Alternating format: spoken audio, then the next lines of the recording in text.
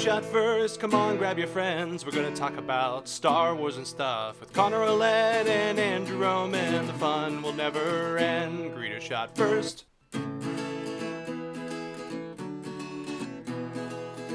So Andrew. Yes, Connor.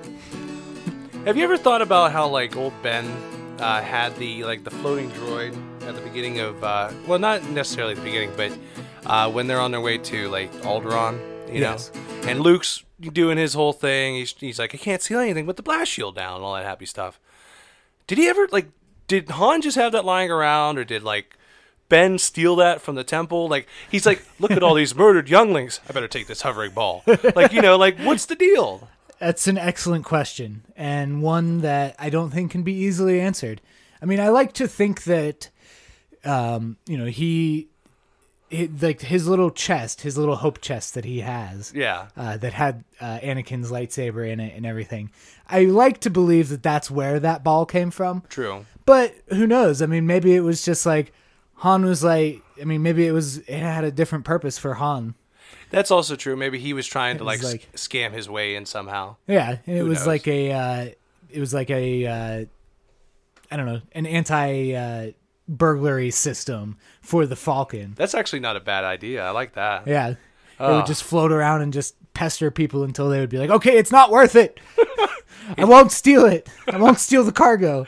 He'll come up to him and go, Uta Puta, everybody. Hello and welcome to Greedo Shot First. My name is Connor. I'm Andrew. And we're here to talk Star Wars. All things Star Wars and anything even frickin' related to Star Wars. And today we got especially Luke's training ball. Yeah, Luke's training ball. I don't know why, but that was I was at the forefront of my brain for whatever reason. But we got an exciting topic today. We are going to do a book review on Star Wars, Darth Plagueis. Dun, dun, dun. Dun, dun, dun.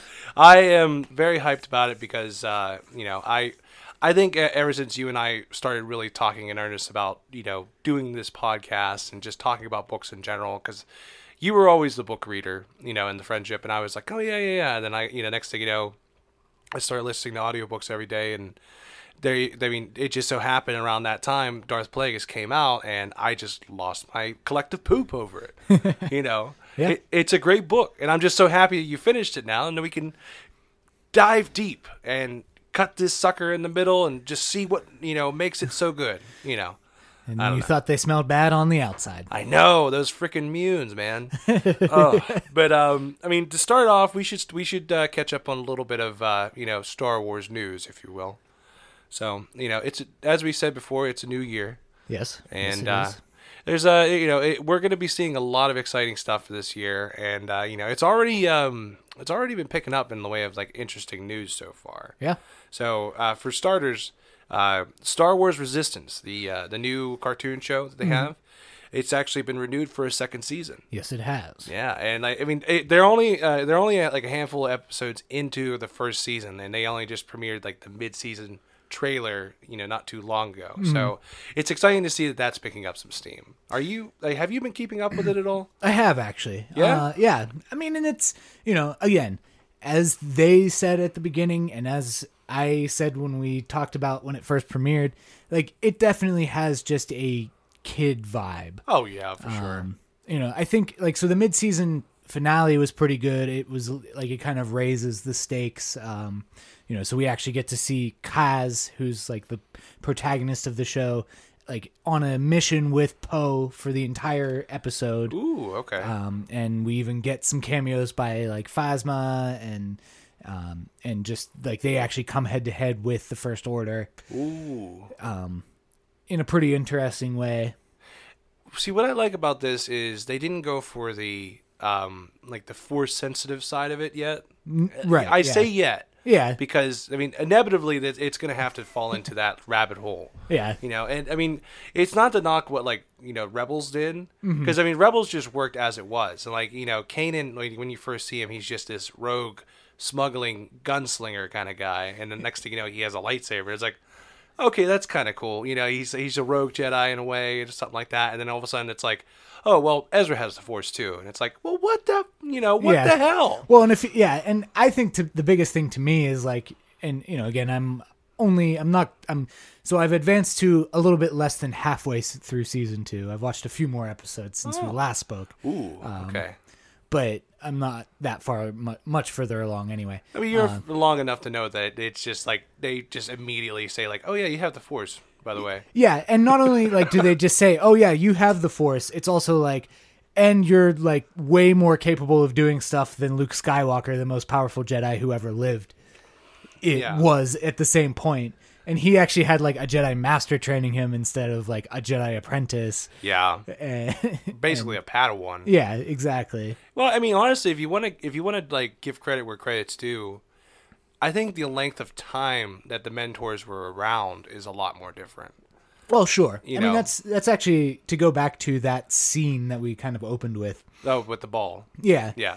I mean, there's a lot of debate about like how much time actually elapses between when they leave Tatooine and when they arrive in the Alderaan system. Yeah, so, I mean, to speculate on this a little bit further, like when it comes to hyperspace, a lot of people just kind of think it's right there. Yeah. You leave Tatooine and you end up at Alderaan, right? Yeah. Or point A to point B in a matter of seconds. Yeah. And, I mean, in a way, it's kind of that way, but, I mean, at least in the novels that we've read and, like, collective other stories in the outside universe, it could take up to, a series of weeks sometimes. Yeah, exactly. And the whole fact of the matter is that you have to travel through hyperspace lanes that are well documented, and they know that, there shouldn't be any debris or anything that would cause, catastrophic, death, basically. Yeah, so no asteroid fields, no black holes. Right. Yeah, it's a very meticulous way of travel. Yeah, so you actually have to, navigate from point A to point B to point C, and...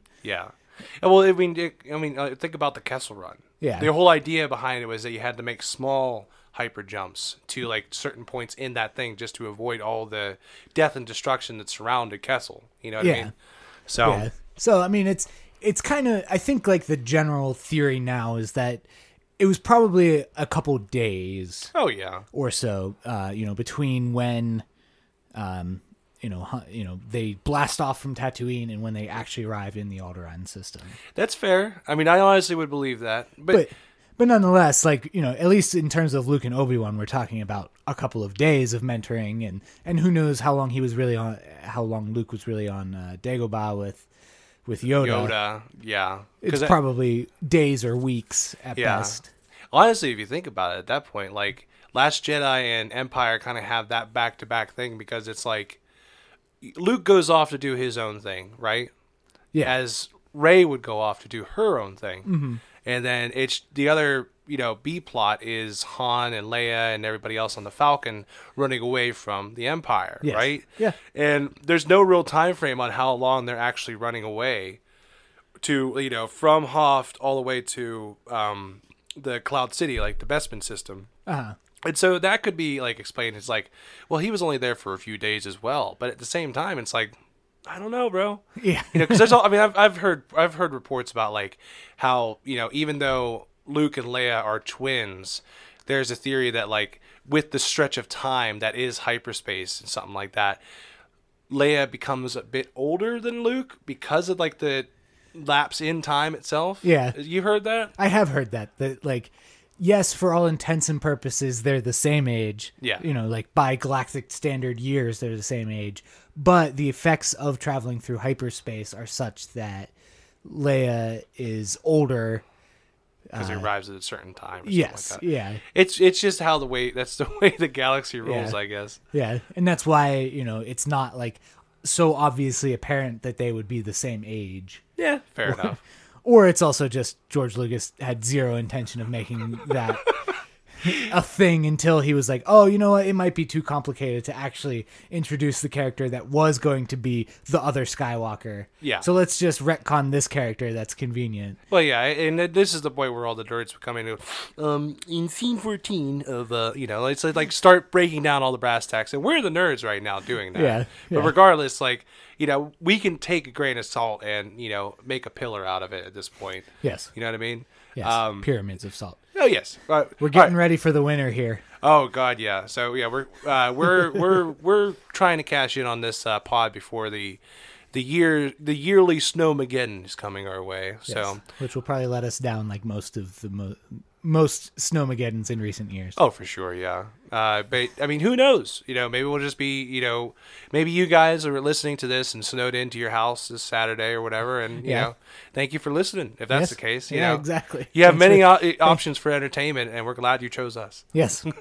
Well done. Well done. Yeah, but I mean, anyways, All right. Anyway, Star Wars Resistance. get back to it. The thing I liked about it is the fact that they don't try and overshadow the whole idea of force sensitive beings. It's just a straight spy game. Yeah. You know what I mean? And Yeah.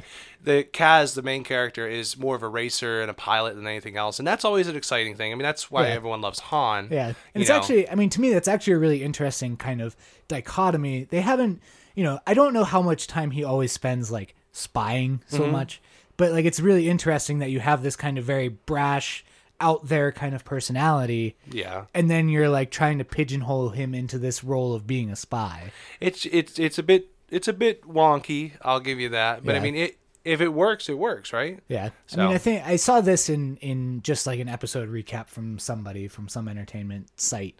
And it was like, like Resistance has been getting better, like the story, like as they've kind of added in new folds and new wrinkles. Yeah. But the problem is that it kind of keeps revealing that like Kaz might be one of the least interesting parts in the series. Aw, well, I mean that's still to be seen. Yeah. You know? So maybe they're gonna have to make him into a Jedi to I hope to not. pick things up a little bit. No, I don't think they will. I mean, I think they have introduced a couple, like a pair of characters, or at least one character in particular, who might be force sensitive. Right. But they're very much a background character that you kind of forget's even on is an option on the show. Fair enough. So But even in that vein, like that would kind of help to explore the idea that Luke is out there making this temple at the time. Like he might actually have a cadre of like young Jedis that he's actually training. Yeah. And that's something that's still yet to be explored. Even the early days of Ben when he's in his training and everything like that. So that's stuff that I would be excited to hear about through whatever does medium indeed they want. happen. Yeah. Yeah. But to move on a little bit from that, a little more Mandalorian news. Nothing too exciting. They basically just put out an update that said that the Mandalorian will officially be an 8-episode run. Yes. And each episode will be roughly about 40 to 45 minutes long. Yeah. And Which, I mean, I have to say, when you actually start breaking it down that way, like, I was originally conceiving of it as, maybe 10 episodes and closer to an hour each, Yeah. which would be about 10 hours worth of new Star Wars content. oh hey, But now we're like kind of down to closer to 6 hours, which, I mean, I'm not disappointed, but I'm just thinking like it's going to be pretty lean. yeah, I mean, but at the same time, they could have like a basic story to work with, and I mean, this is honestly the same way it works with a lot of shows. You get like a certain amount of like episodes, see how it goes, and then they just move on from there. Yeah. I mean, it's almost like it's a whole pilot series. Yeah, exactly. And then they'll kind of see where the fan base is at with it. And Well, I mean, you hear a lot of that, like with the Netflix shows, like the Marvel shows, right? A lot of them, like when they first came out, like everyone was giving crap for like Iron Fist, and Luke Cage, and yada yada yada, because it's like this character you cannot stretch their story out 13 episodes. yeah. So I actually give like Disney credit here for kind of being like, no, let's do a little bit tighter story. And just bringing everything together. Yeah. And for that matter, it might not be like a planet jumping kind of story. It might all take place on one planet for all we know. Yeah. I mean, as far as we know, like it kind of seems like they are kind of, that it's going to have a little bit of a smaller feel to it. Yeah, but it'll still be good. I know. yeah. I know that they're going to do some kind of justice to it. With any kind of case of that. But I wanted to add a little fun fact into this. Okay. Last time we actually talked about The Mandalorian, I brought up the fact that Nick Nolte was casted, and I heard kind of recently. I mean, this is maybe a month or so ago now, but we haven't talked about it. Apparently, the character he's going to be playing is none other than an Ugnaught. Wow.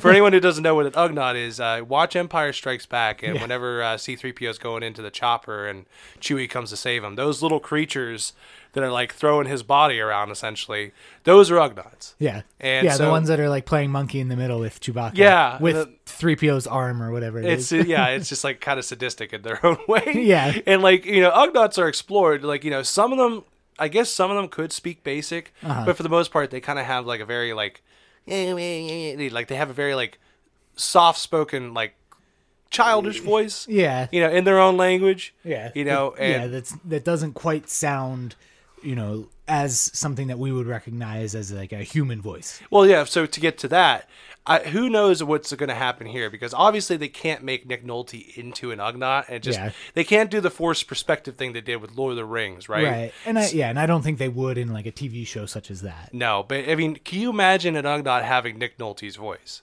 And Nick Nolte's voice is a very surly kind of baritone voice. Yeah. So you can imagine that it's going to be kind of silly. Yeah. I'll be interested to see what the final product of that's going to be. Yeah. You know what I mean? So it's going to be exciting. And with that, we're going to keep an eye out for more information coming out on that. It's going to be an exciting show. To round this out just a little bit more, we got a couple more items. Some more updates for Battlefront 2. Yeah. I mean, so I'll say this. I don't know how much you've gotten back into playing it at all. Okay. I tried a little bit, once they added Grievous and Obi-Wan, and I mean, it was fun. I mean, it's still a really fun experience, and I don't feel like it's gotten to this point where it's unplayable. But boy, the servers are a little bit scarce. It's God! I wish they could have done this maybe 6 months ago. Yeah, I mean, you think about it, a lot of people are jumping onto more games now than anything else. Yeah, I mean, I mean, maybe it was a bad time because it was I was probably playing it right around when Red Dead hit, and COD hit, and other all these AAA's, big titles. Yeah, yeah. I mean, to be fair with anybody else, I mean, a lot of people, you and I included, are probably still playing Red Dead for just for fun. I didn't say it. No, we're good. We're playing it for kicks. Yes, there you go. That's a good word. Yeah. Well, I'm 2% away from finishing Epilogue 2. Yes, so. There you go. Yeah, so you're on the way there. Yes. So that's not bad, man. But yeah, I'll probably jump back in, and kind of screw around with it some more. Sure. After that's done. I mean, for me, like I said, I just finished all the DLC and everything for Spider-Man.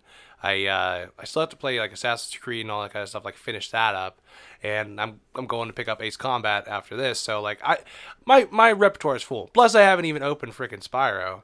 So I got a lot on my plate. You know what I mean? But regardless, I do want to try it, particularly because with this update, they're actually going to be bringing none other than Count Dooku and Anakin Skywalker into it. Yeah. So, which is, I mean, I'm hyped for that because I feel like that's been a pretty big omission not having Anakin and not having Dooku as well. Yeah. Well, I mean, even in that respect, both characters are going to be done by their Clone War actors. Yes. Their voice actors. Yeah. So, it'll sound good. Yes, it'll sound perfect. It'll sound somewhat familiar and everything. I have to say, so we were talking about the taunts or the different expressions for the characters. Right. Very first one I got with Obi-Wan. Hello there. Hello there. I'll tell you what, Brandon, our friend from Games in That podcast, he did the quiz with us and everything. Mm. He actually texted that to me the one day. He's just a little soundbite of it. And I was like, oh my God. Yeah, it's we predicted it. It's it's come true. Yeah. And it's and I feel like it's the first one that you can even get. It's perfect. Yeah. Yeah, it is. And so as soon as I saw it, I was like, yeah, I'll spend a few credits on that or whatever. Come on, why not? Yeah. So that's awesome. But yeah, so I mean it's going to be over the next couple months that they're going to be dropping that. Yeah. And they're going to have a couple other things, you XP bonuses here and there and stuff like that. Yeah. So, I mean, if you guys haven't picked it up for a while, people still are playing it, and I mean, I hope that some more people can pick it up because it plays all right and everything. Yeah. The only thing that it really suffers from is just it's this enigma around it. Yeah, just all of the controversy from the launch. Exactly, It just really kind of, ran it off of the rails, if you will. Yeah. Well, yeah, I mean, I actually talked about it. I talked about it with Brandon a little bit as well, and I defer to him in terms of gameplay mechanics and stuff. Oh, for sure. But he was like, yeah, you know what? This game plays nice. Oh, yeah. I mean, I kind of felt the same way about the original Battlefront. Not the original, but the first one. Right. The first new EA Battlefront. Yeah, exactly. Once you actually got it down, because, each FPS has to have its own flavor to how it plays, Not everything could play like Call of Duty, not everything could play like Battlefield, and once you got it down, it's perfect in its own way. Yeah. But yeah, I'll agree with you. Let's leave it to Brandon and Andrew. Check them out, Games in That podcast. Yes. So giving you guys a plug, but all the same. I'll be excited to actually try it out because I definitely jumped back into it. And this would actually be kind of a good topic to jump into at some point in a different podcast. The campaign. Yeah. Like, we never really talked about the campaign and like all the implications between post Jedi, pre Force Awakens and stuff like that, because that's exactly where the campaign itself takes place. Yeah. So maybe we should jump back into that later on. Yeah. Because I don't know, I've never actually gotten your thoughts on it. So Yeah. I don't know. We can do that. Put it in the thought bank. Yes. But for the last piece of Star Wars news, we brought up on the last pod the Star Wars Theory Vader fan film. Yes. Shards of the Past. Is that it? Yes, correct. I know I got it wrong the last time, so I wanted to cover myself. But apparently the guy at Star Wars Theory was getting sued, or there was like a claim laid against him. Yeah, right? there was a copyright hit Oh, filed that he had infringed on the copyright of the music. right. And it turned out that like the music was composed by somebody else. It wasn't actually like a Star Wars piece at all. Yeah. So I mean, like, it turned into this whole big thing, and like now they were trying to monetize his channel. Like Disney, I think, was actually trying to monetize his channel. Disney was monetizing his channel. Oh, it's a pain. Yeah, I mean, and it's like, I think often, I mean, I talk about how we make a conscientious point to not talk about, any of the kind of like BS controversies around Star Wars. Right. Which I think we've done a good job of. But like, this is one of those things where like Disney is definitely not earning any goodwill with anybody right now. No. Like they already, like I said, like we wouldn't talk about it regardless, but they already have some bad blood in the community after the last couple projects that they put out. Yeah. And this was an honest to God fan driven, fan film. And like the guy at Star Wars Theory, he went through all the processes. He went to Lucasfilm and asked for the permission, and they gave him the blessing and everything like that. Yeah. Like he wasn't trying to make as much money off of this or anything like that. He wasn't trying to make a career out of it or anything. It's just he wanted to tell a story. Yeah, I mean, as I understand it, like the summary of events, like really briefly, is like so he went to Lucasfilm and said, hey, can I have your blessing to use like the Star Wars characters? We're going to use Vader. We're going to use Padme. We're going to use the Emperor. Young Anakin. Yeah, and young Anakin, etc. But and so he asked for that, and they said that's fine. You can't use any of the original music, and you can't monetize it. Right. So like he had to, and I think he couldn't crowdfund it as well, is another thing that I said. Yeah. So so basically he paid for everything out of pocket. Which, I mean, that's insane to think that like something of that quality. Yeah, something that high quality was paid for out of pocket. A lot of favors called in, I imagine. I would imagine so. Yeah, and and everything's great. The video's up to about 7.5 million views or something like that, which is great. Yeah, because like I said, it deserves all the praise it can get. Because I love that movie and I applaud it. I would watch it every chance I get. Yeah, and I implore anyone else who hasn't had a chance to watch it, please watch it.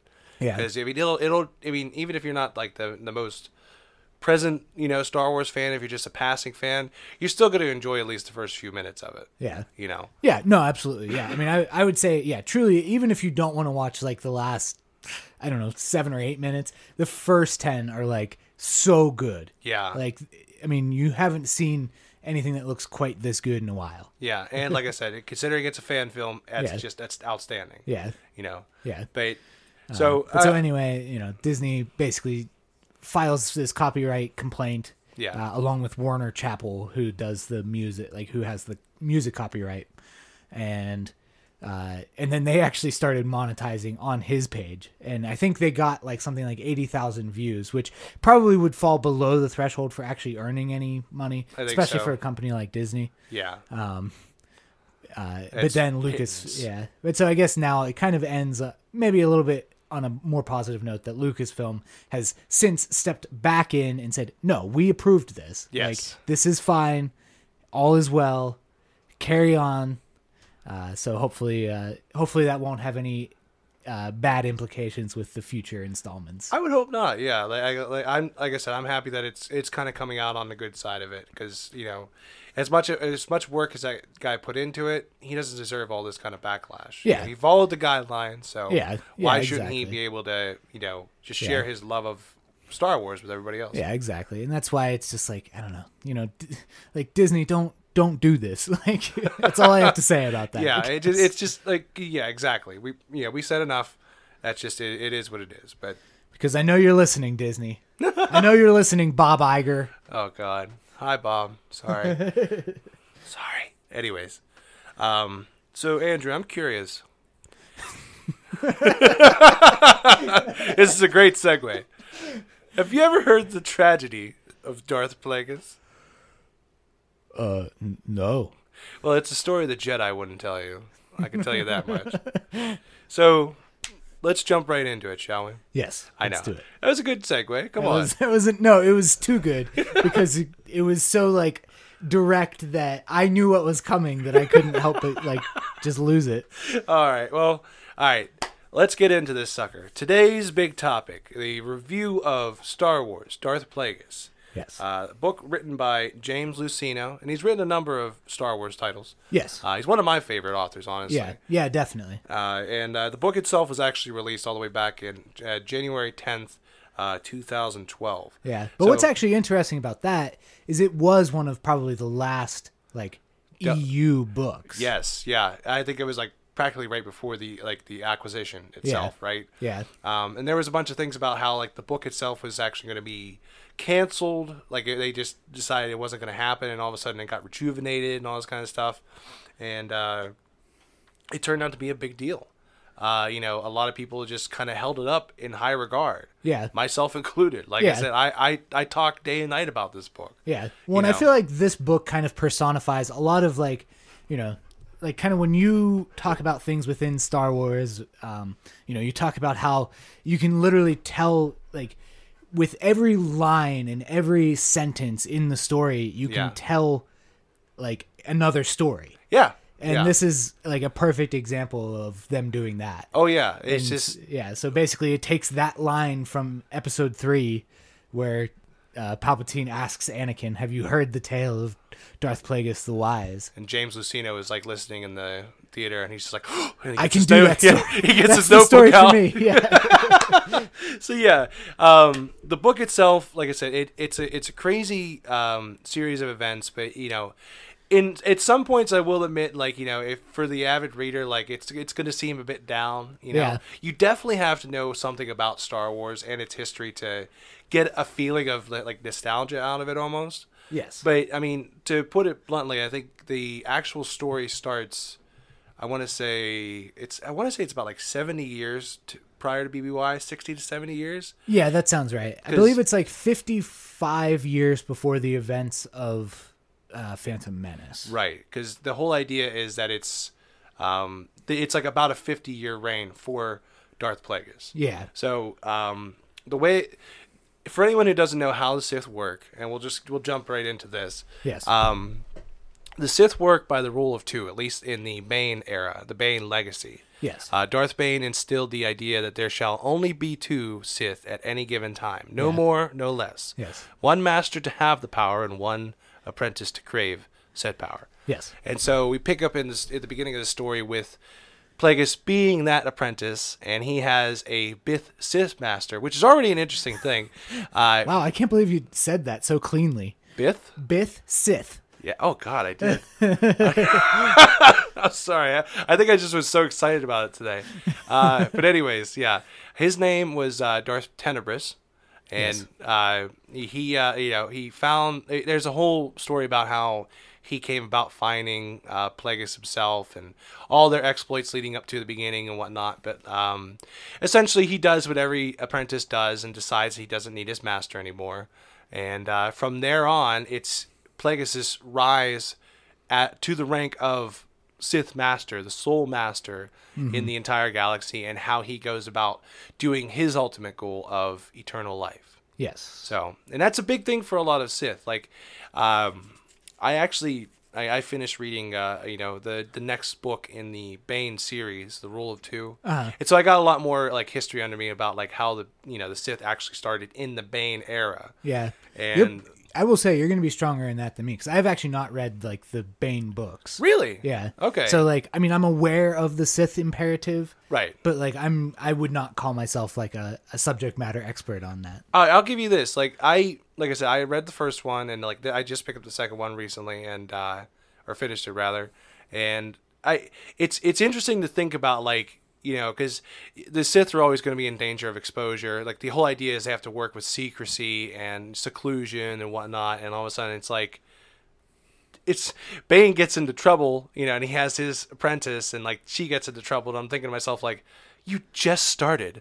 Yeah. Yeah. You know, like you Yeah, cannot end right now. All for a good narrative, but like there is something that's like, you know, maybe like Bane doesn't actually have to be that important of a character, or like you could have somebody else who like starts the rule of two, but like Bane is the apprentice or something like that. Like, yeah, something along those lines. So I mean, it's a whole thing. But regardless, like you see that like through the history after Bane itself, because you know, like, there's 3 books in his series. You know, I'm only at book 2, but like all the Sith Masters who come after him, they all have certain abilities and certain goals, to the point where, like, beyond just being able to produce lightning and whatnot from your fingers, you can actually have, like, Sith sorcery, you know, and that his apprentice is actually, like, good at, like, the spells and stuff like that. Yeah. Fast forward all the way to the time of Tenebris and Plagueis.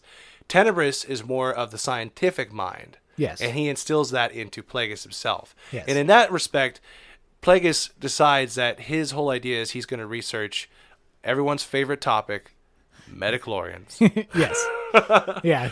So, like, I mean, I brought this up before about this book. Like, they do a very good job of explaining exactly what midichlorians are and how they work, to the point where I think even, like, early on in the book, Plagueis describes the, you know, the subject matter of midichlorians as being, like, overshadowed by everyone thinking that they're this, you know, this thing that lives inside your cells, where it's actually like, no, it's the force living in you. And like, he gives a very good explanation of it, right? Yeah. It's a much, like, it's honestly the best explanation. I wish I actually had, like, I don't actually own a copy of the book. I actually just borrowed it from the library. Oh, no, that's fine. Yeah. Because I tried to buy it, but they didn't have it like at the Barnes and Noble that I was at when I was looking. Yeah. So then I was like, okay, I will go literally up the street from where I work to the library. That's cool that they had it. Yeah. Yeah, they did. I was kind of surprised as well. But, and like they actually had it like on the shelf. That's nice. Like not even like, oh, I had to request a transfer and then wait another 2 weeks or whatever. But yeah, so with that, like I said, the whole idea is that he is studying midichlorians and how to manipulate said midichlorians. Yes, and that is his life goal, is to eventually, you know, work the midichlorians within himself to keep himself alive indefinitely. Yes, and his whole goal, by, you know, throughout this book, is to extend his life indefinitely and to extend his rule indefinitely. Like his idea is that Bane's rule of 2 ends with him. There shall no longer be any more things. So he wants to prevent, like, the death of himself when he eventually gets an apprentice. Yes. By doing all this. Yes. So fast forward through all this other kind of stuff, and you find out that, you know, he's a very successful Mune by the name of Hugo Damask. Yes. And you know, you'll learn that, like, everyone has their, you know, their Darth title and then their real name, and then, like, everyone just bounces back and forth and stuff like that. And you know, Hugo Damask is a very, not popular in a sense, but like he's very well known. He's incredibly influential. Incredibly rich. Yes. And that's a big thing for all Munes of that, you know, of that species. They're known as either bankers or lawyers. You know, like they basically run the money throughout the galaxy. Yeah. So, yeah. If you're familiar with the Clone Wars, they are they basically have a monopoly on the banking clan. Yes. And they're these kind of very, very tall, like long-faced, long-necked. No nose. Yeah, like very flat face kind of people that you see them in a few episodes in the Clone Wars. You see, I think you actually see one in Attack of the Clones. Yeah, that sounds right as well, yeah. When they're at the table and everything.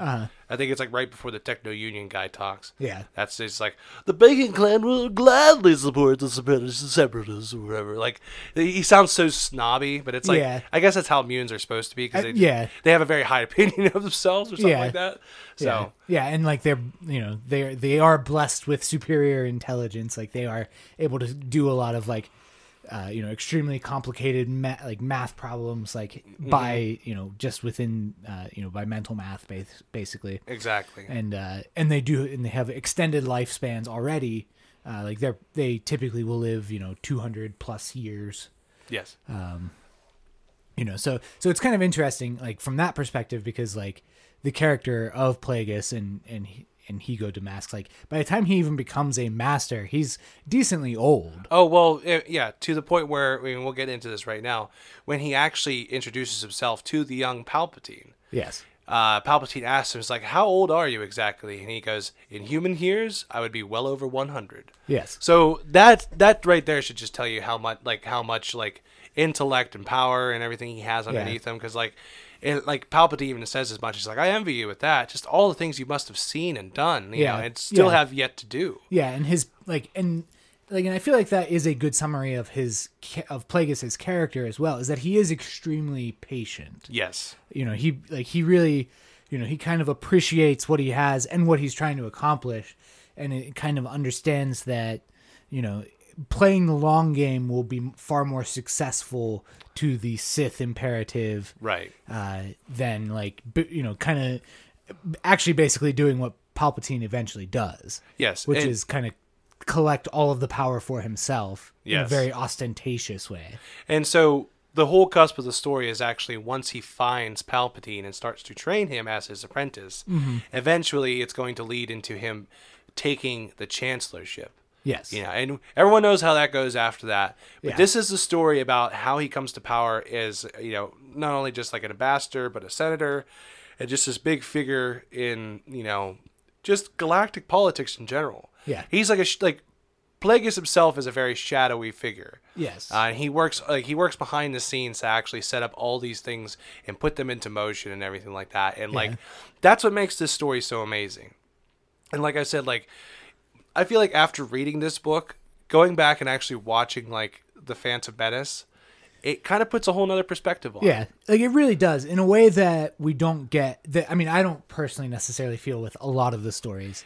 In a way, you could say it's probably almost all the prequels in general. Yeah, because his actions do reverberate through the three movies. Yeah, I mean, it's truly not limited to just The Phantom Menace. Yeah, I mean, there's definitely a huge tie-in with Attack of the Clones. Yes, and again, kind of his whole origin.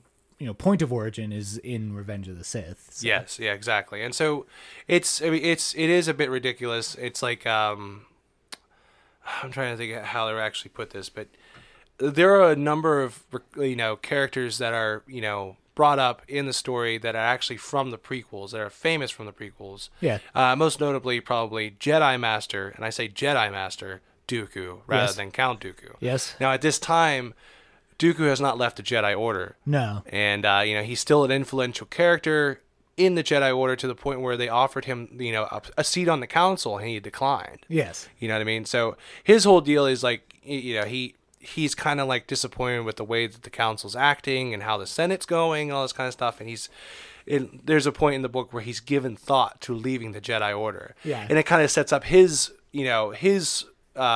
story arc into becoming Count Dooku and Darth Tyrannus later on.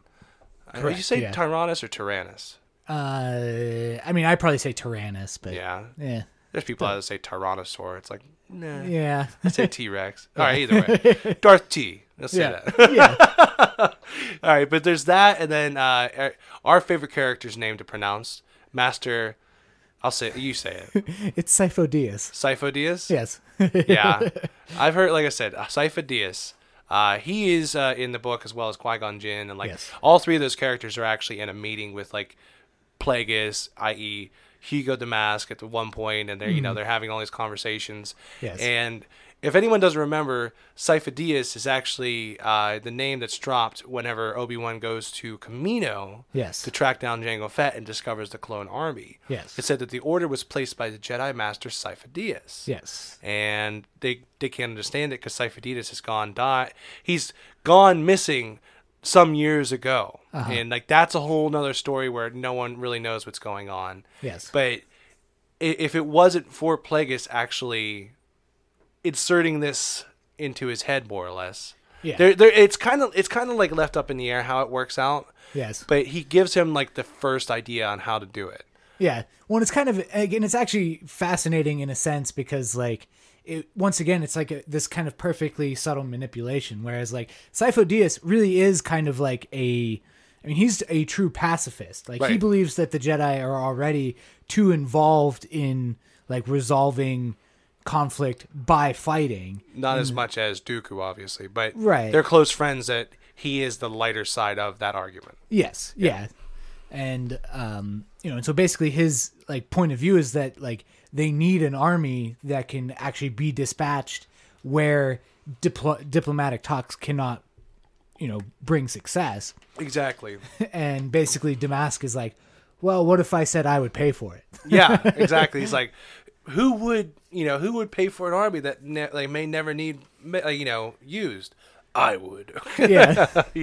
Just puts it right out there because Damascus has that like insane amount of wealth. Yeah. And it's insane to just think about how far that actually goes. Yeah. But let's get back to real quick, just his actual studies. Sure. Plagueis. So as I was saying before, like his master, Darth Tenebrous, who is a Bith. The Bith Sith. Bith Sith, yeah.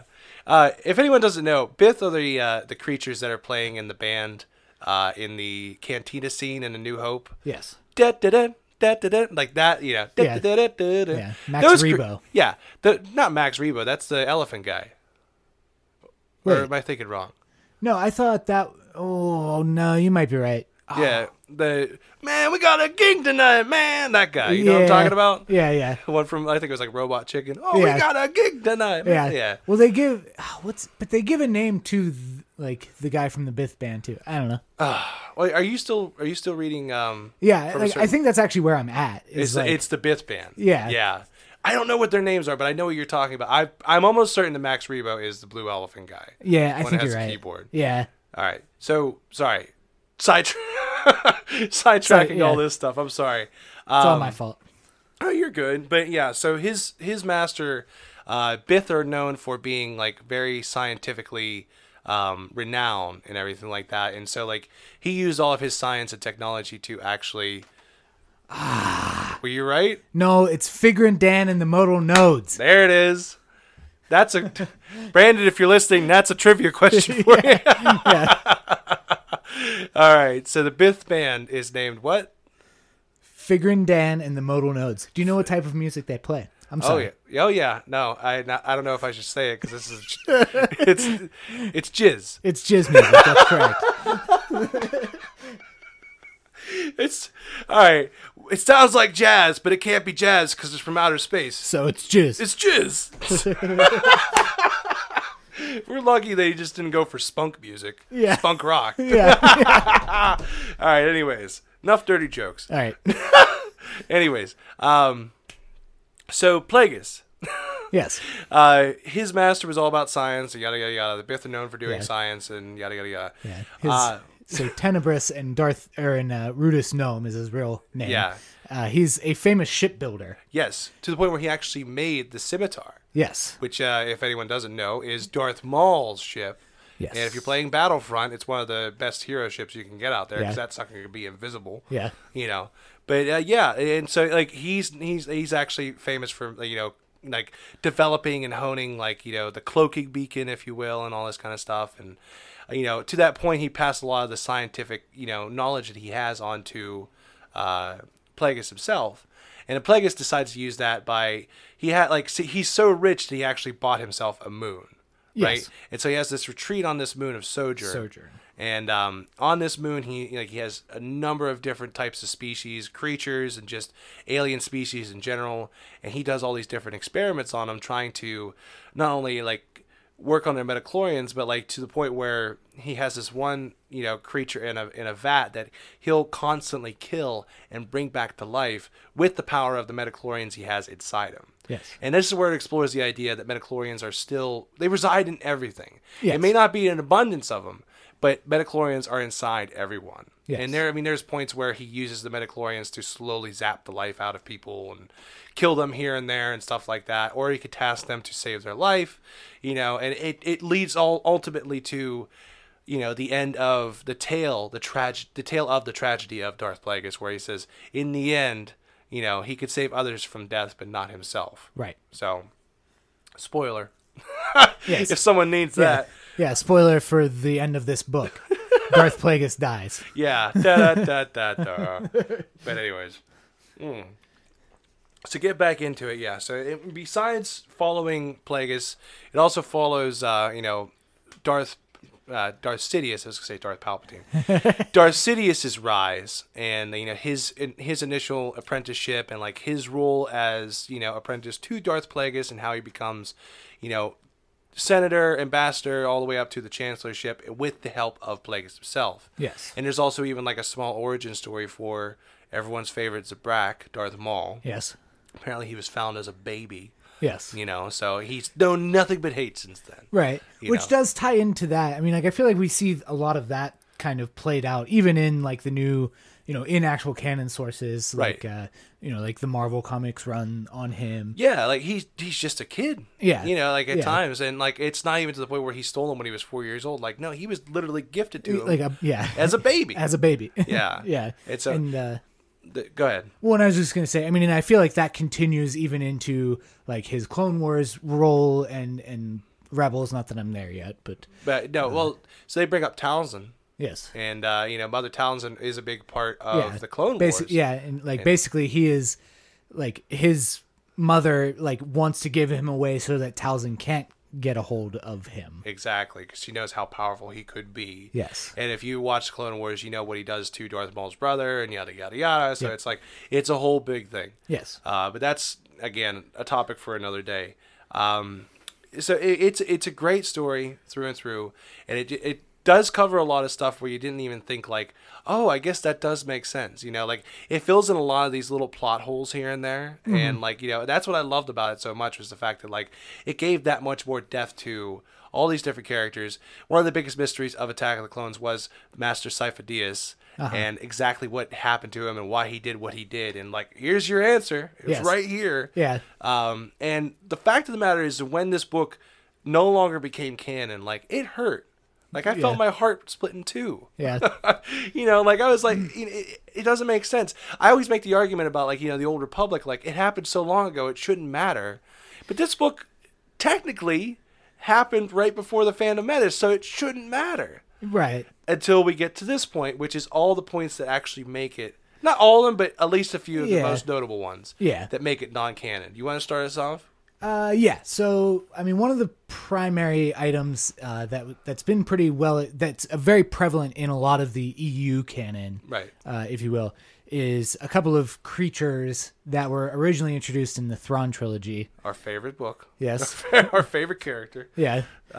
Which are the Yaslamar and the Vornskurs. Yeah. Yes. And the way that works is the Yaslamar are they're a Force-sensitive creature, and the Vornskurs actually hunt them through the Force. They're able to sense where they are and go after them, wherever they reside.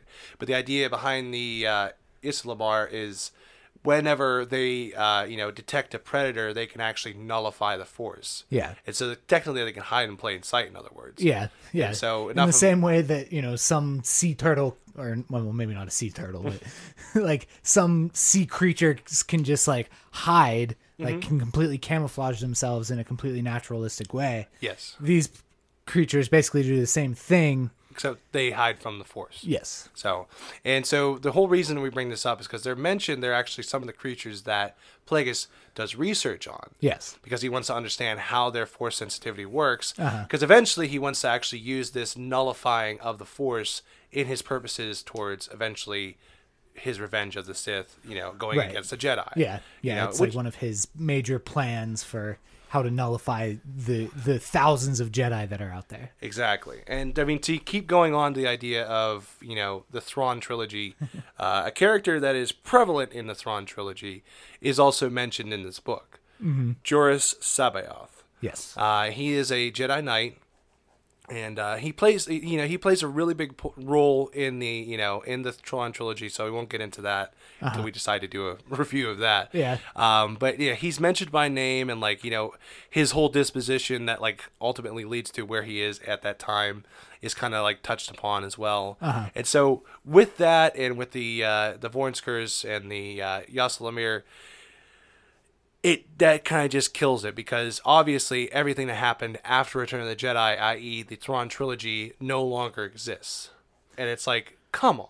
Yeah. Such a small detail. It's pretty small details. And there are, I was raising the point that they do delve into some of the other Sith history that would also be considered non-canon. Right. There's one particular Sith that basically has a change of heart. Yeah. And tries to destroy all of the Sith records and Sith teachings, and I mean, he taught, and Plagueis blames that character primarily for destroying, and making him start from scratch in terms of how to sustain life and how to create life. And those things. Had he not done all this, the secrets would have been unlocked by now, and yada yada. No, it's true. I mean, it's insane to think that that's one of those points where it's so far back it shouldn't matter.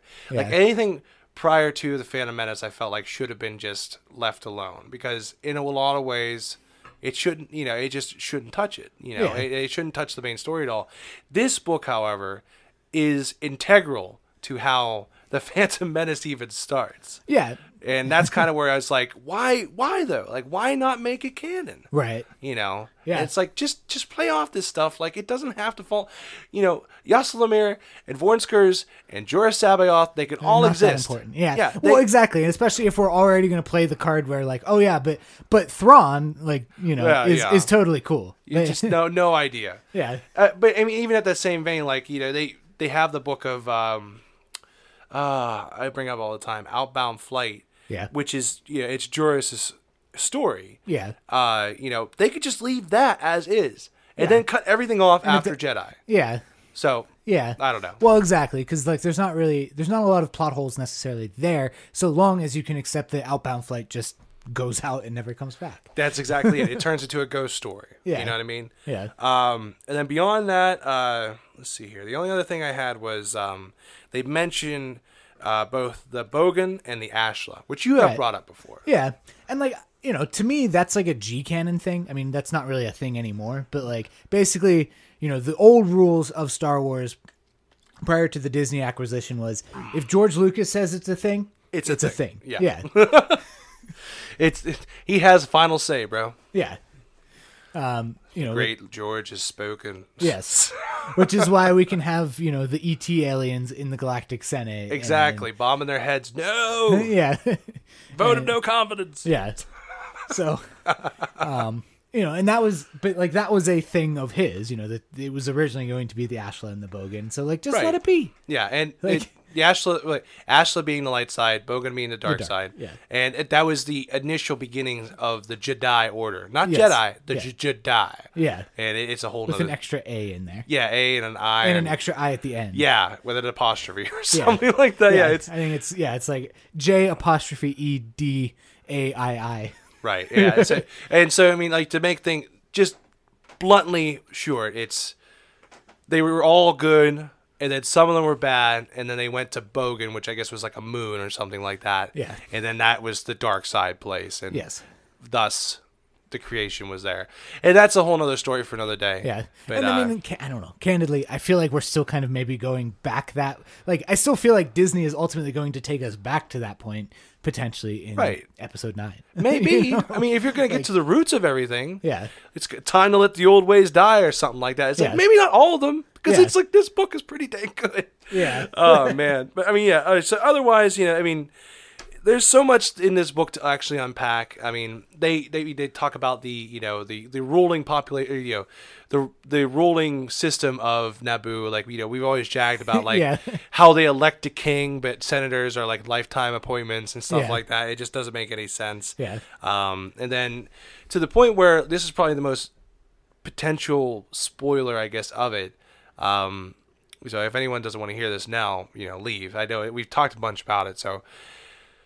There's a chance that Plagueis might actually be the father of Anakin Skywalker in this book. Yes. And so to that end, what we mean is he and Sidious were, they were molesting the power of the dark side so much and just making it like bend to their will so badly that eventually the Force fought back. Yes. And they decided that they need this chosen one, if you will. And that's where Shmi Skywalker happens to become pregnant with a child with no father and just conceived by the Force. Immaculate conception. Exactly, yeah. It turns into this whole friggin' thing. But I was always of the theory, and you and I were just talking about this before, that early on in the book, it stated that Plagueis actually has dealings with... Gardula the Hutt, and Gardula happened to be the owner of Shmi Skywalker and thus Anakin Skywalker.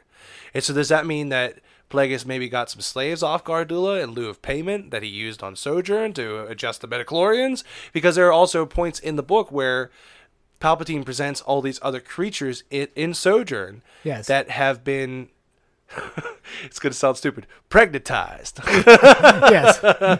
They have been given pregnancy through the Force. Yes. In other words, pregnantized. Yeah. It is like there's this kind of I don't know what that parable is, because like I can't hardly think of like that being like a story. Like It's interesting to say the least. Yeah. Yeah, and I feel like the repercussions of it are very weird. But yeah, I mean, I feel like the way that you even described it here, like, is like that it's not even so the way that I read it, at least the way, in my kind of interpretation, was that like Palpatine believes that through Plagueis's manipulations of the Force and his conjuring of power and just like, consolidating his base as well and kind of like, forcing like the dark side to rise in a way that it hasn't in many millennia. Yeah, it was almost ready to actually tip over. Yeah, they were actually near the Sith imperative. In fact, probably if he doesn't kill Plagueis, that might actually happen. But that's neither here nor there. It turned into this whole thing. Yeah. But like he's kind of the mind that the Force actually responds. That that the midichlorians kind of like come together and create this being that will bring balance to the Force. That is the actual chosen one. That is Anakin. And yeah. But I mean, I almost think it would be more interesting if like, Plagueis was actually experimenting directly on Shmi and had no idea what he had actually done. Right. It just turns into this whole invertent thing to the point where in the book, when he discovers Anakin, he says this line. He says, "Have we undone ourselves?" Or something like that, Yeah. And to the point where it's like maybe he did do that research. He didn't realize it. Sent him back to Gardula, and she had the pregnancy there, after the fact. And like Palpatine's of the same mind, where he's like 9 years old, conceived by the Force. Like, it goes through his head. Like, was this one of the subjects that he was working on? Like, it makes sense that he would be the one responsible for it. Yes. I.e., Plagueis. Yes. In other words. Yeah. But the whole reason we bring this up is because as of recent news, neither one of us seriously very recent, like within the last 2 months, something probably like not that. even, probably before Christmas. Yeah, right? I think it was like right before Christmas. The last issue of the Darth Vader comic run revealed that Palpatine is apparently Anakin's father. Through the same idea. Yeah, using the exact same premise that he manipulated the Force into conceiving a child. But at the same time, it could just be like, it was actually Plagueis. Yeah. But, I think Palpatine's just trying to twist his mind so he's that much more loyal. Yeah. It's what do you want? Yeah. Well, I agree. I mean, like, we know that Plagueis is a real character. I mean, it's not, like, you can't take him away from being like an actual canon character. Exactly. Yeah. It's just like it's there. Yeah. You know that there has been a character named Plagueis, so why not just keep it going? And all the groundwork was laid lovingly down by James Luceno. It's Yeah. like it's there. Yeah. It's all there for you. Just negate everything else. Yeah. It's perfect. Like it explains so much else about like these first few movies in this entire Skywalker saga Yeah. that it's like, of course, because practically the entire saga of Skywalker is almost Plagueis' entire extended story. So I don't know. This is me just going nuts over Yeah. it. I'm sorry. Like I said, I've been dying to talk to Your you. passion is evident. Yes, I've been dying to talk to you about this book forever because it's just ridiculous how much stuff actually goes into it. But we should probably cut it off there. I think we've been talking for a good while, and that's a pretty solid pod. You think it's solid? I thought it was a boring conversation anyway. Fair enough. Good night, everybody.